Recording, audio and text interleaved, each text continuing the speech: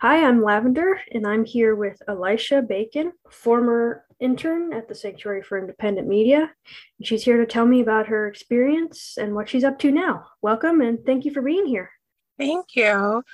Um, very grateful to, have been a part of the sanctuary community for many years and started as an intern, and happy to be doing this interview with you. Awesome. So, when and how did you first hear about the Sanctuary? My story for coming to the sanctuary is actually pretty amazing. I think I had just moved to Schenectady, originally from Scottsdale, Arizona, and I was, you know, just turned 21 and was ready to just get out of my childhood hometown and start fresh. And I got talked into moving to Schenectady. And so I moved in February 2010. And it was very like rough and tumble. I came out with just a couple bags of luggage. I had $60. I was kind of fighting with my mom at the time, but she bought me a one-way ticket. How you know she's mad. And so, I bounced around for a long time, couch surfing and until I could rent an apartment, and then, did roommates for a while and lived with my ex-boyfriend. And it was a very, dark time for me. I was going through what I called a quarter life crisis, really worried about my future, and what options that I would be able to have and get into. And my journeys led me to Proctor's. And I used to wait at Proctor's in between buses. And my journey from to and from work at the time, living in either Mount Pleasant or Bellevue, was very long. So I would walk a great distance. I would take the bus for hours working in Latham, or wherever my temp agency at the time sent me. And so Proctor's was like a refuge, and it was downtime between buses. And if Proctor's wasn't open, that meant I had to stand out in the cold, and I still didn't have a lot of winter accessories. So I was, really, really freezing, and still adjusting to living in the Northeast. So I would always look at, and I still do this, I looked at all the flyers because I, didn't have a lot of money, but I found that, there were events going on that were free. And at times that was, how I was going to get a meal, was going to a free event. And one of the flyers that I picked up that just really sparked my heart and my mind was the Sanctuary for Independent Media. I actually still have the brochure that I picked up.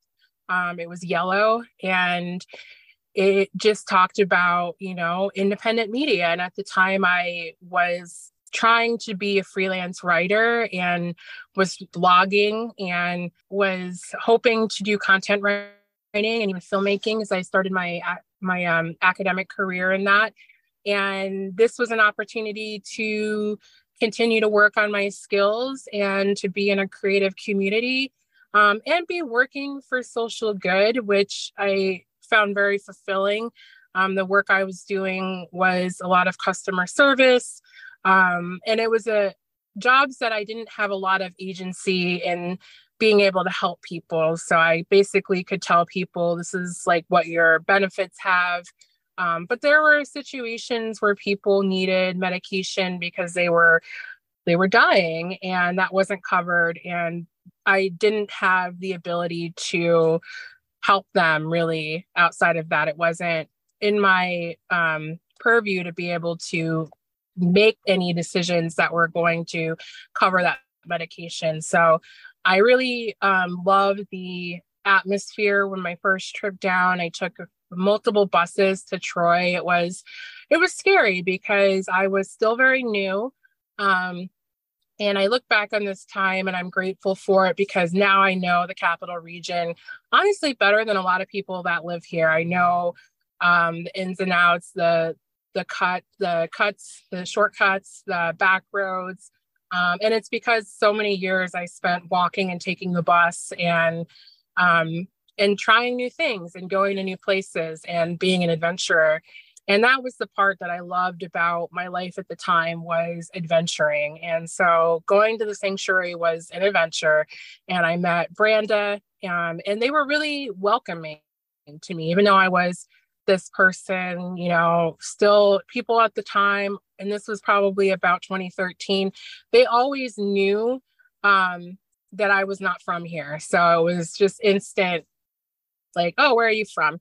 And I still like dressed not like I was from here, and maybe even had a bit of an accent, but they let me in. And it was very quickly that I was, working cameras and doing filming and editing and hosting bands, famous bands that came from all over the world, Thomas Manfumbo and the Blacks Unlimited. And so the sanctuary really opened up this world to me that I feel like a similar organization maybe that exists in New York City, you might not get that entry level experience right off the bat, where you're just thrown into the mix. People are there to help you, to train you if they want you to do something, and you're really able to be a part of that community very quickly. It's probably been one of the most loving, welcoming spaces that I've come to in my time in New York. And so I still try to stay involved. Now I work as an organizer for climate justice. And that work still allows me to organize and still do things with the sanctuary.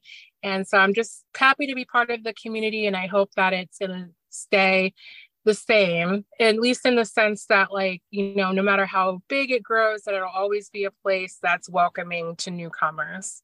Yeah, that's great. And you basically answered a lot of the questions I had in that summary you gave. But could you talk more about what your internship focused on? And what was your involvement at the sanctuary? Yeah, so I think the first day that I went, I think a lot of the work I was doing was Uptown Summer. And so I was just kind of getting acquainted with the people. But I think, I would write blogs and kind of talk about the work we were doing at the sanctuary. I think you can still even find my old blogs on their website. And then, there's like so much work to be done that if you want to get involved and you calm down, like, they will put either a camera in your hand or they'll have you, help out in some way. It's not always glamorous. So I think that first day, it ended with us picking up trash on the grounds. And even though I was picking up garbage, it still felt really satisfying because I felt like I was beautifying that space and making a real impact, even though I was doing something that seems small in some ways. So, yeah, but that's important too. Yes. But the breadth of what I did, part of my favorite part was working on camera and filming their live shows. And so they have, a lot of their events, when they have them in the indoor stage, you'll have, 4 to 5 person camera crew. And then you have someone directing on the first level. A lot of times it was Branda, and it moves so quickly and it's just so exciting. There's nothing like it. You have a headset on and there's someone in your ear, telling you move the camera left, move the camera right, move it up, go in, go out.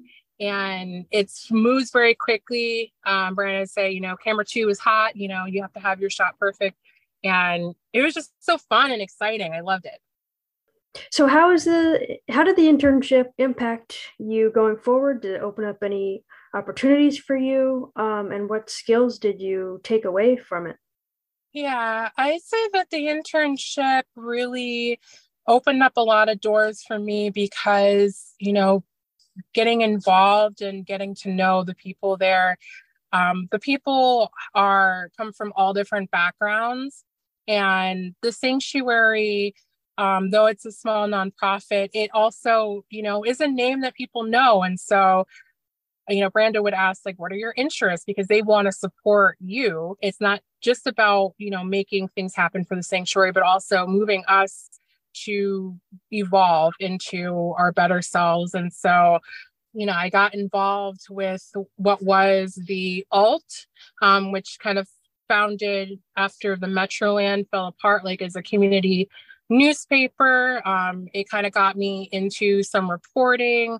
It got me more connected to other people that do radio. So I was involved with the Grand Street Community Arts radio station. I think the connections I made at the sanctuary were some of the most transformational aspects.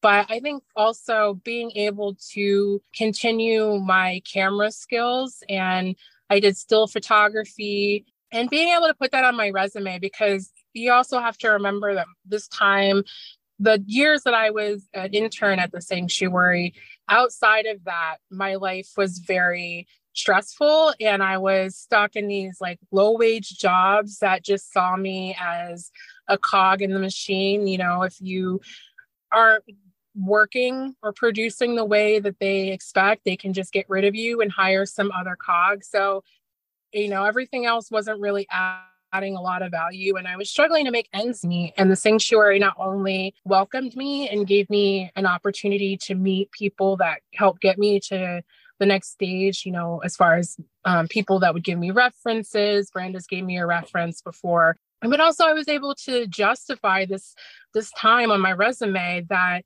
I might be working 6 months at this place and maybe 7 months at that place. I could still say, but in that time that I was, you know, doing temporary jobs, I was also working on my skill set at the sanctuary. And so that time showed like continuity. And so that just helped me continue to be able to market myself and be a competitive applicant. That's great. That's awesome. Really, really great story that you have, and hopefully inspires others to, you know, to be hopeful and maybe check out the sanctuary if they need a home. The sanctuary has always been my home away from home. But thank you so much for taking the time to talk about your experience and talk with me today. You're welcome. I just want to say one more thing for anyone that's listening.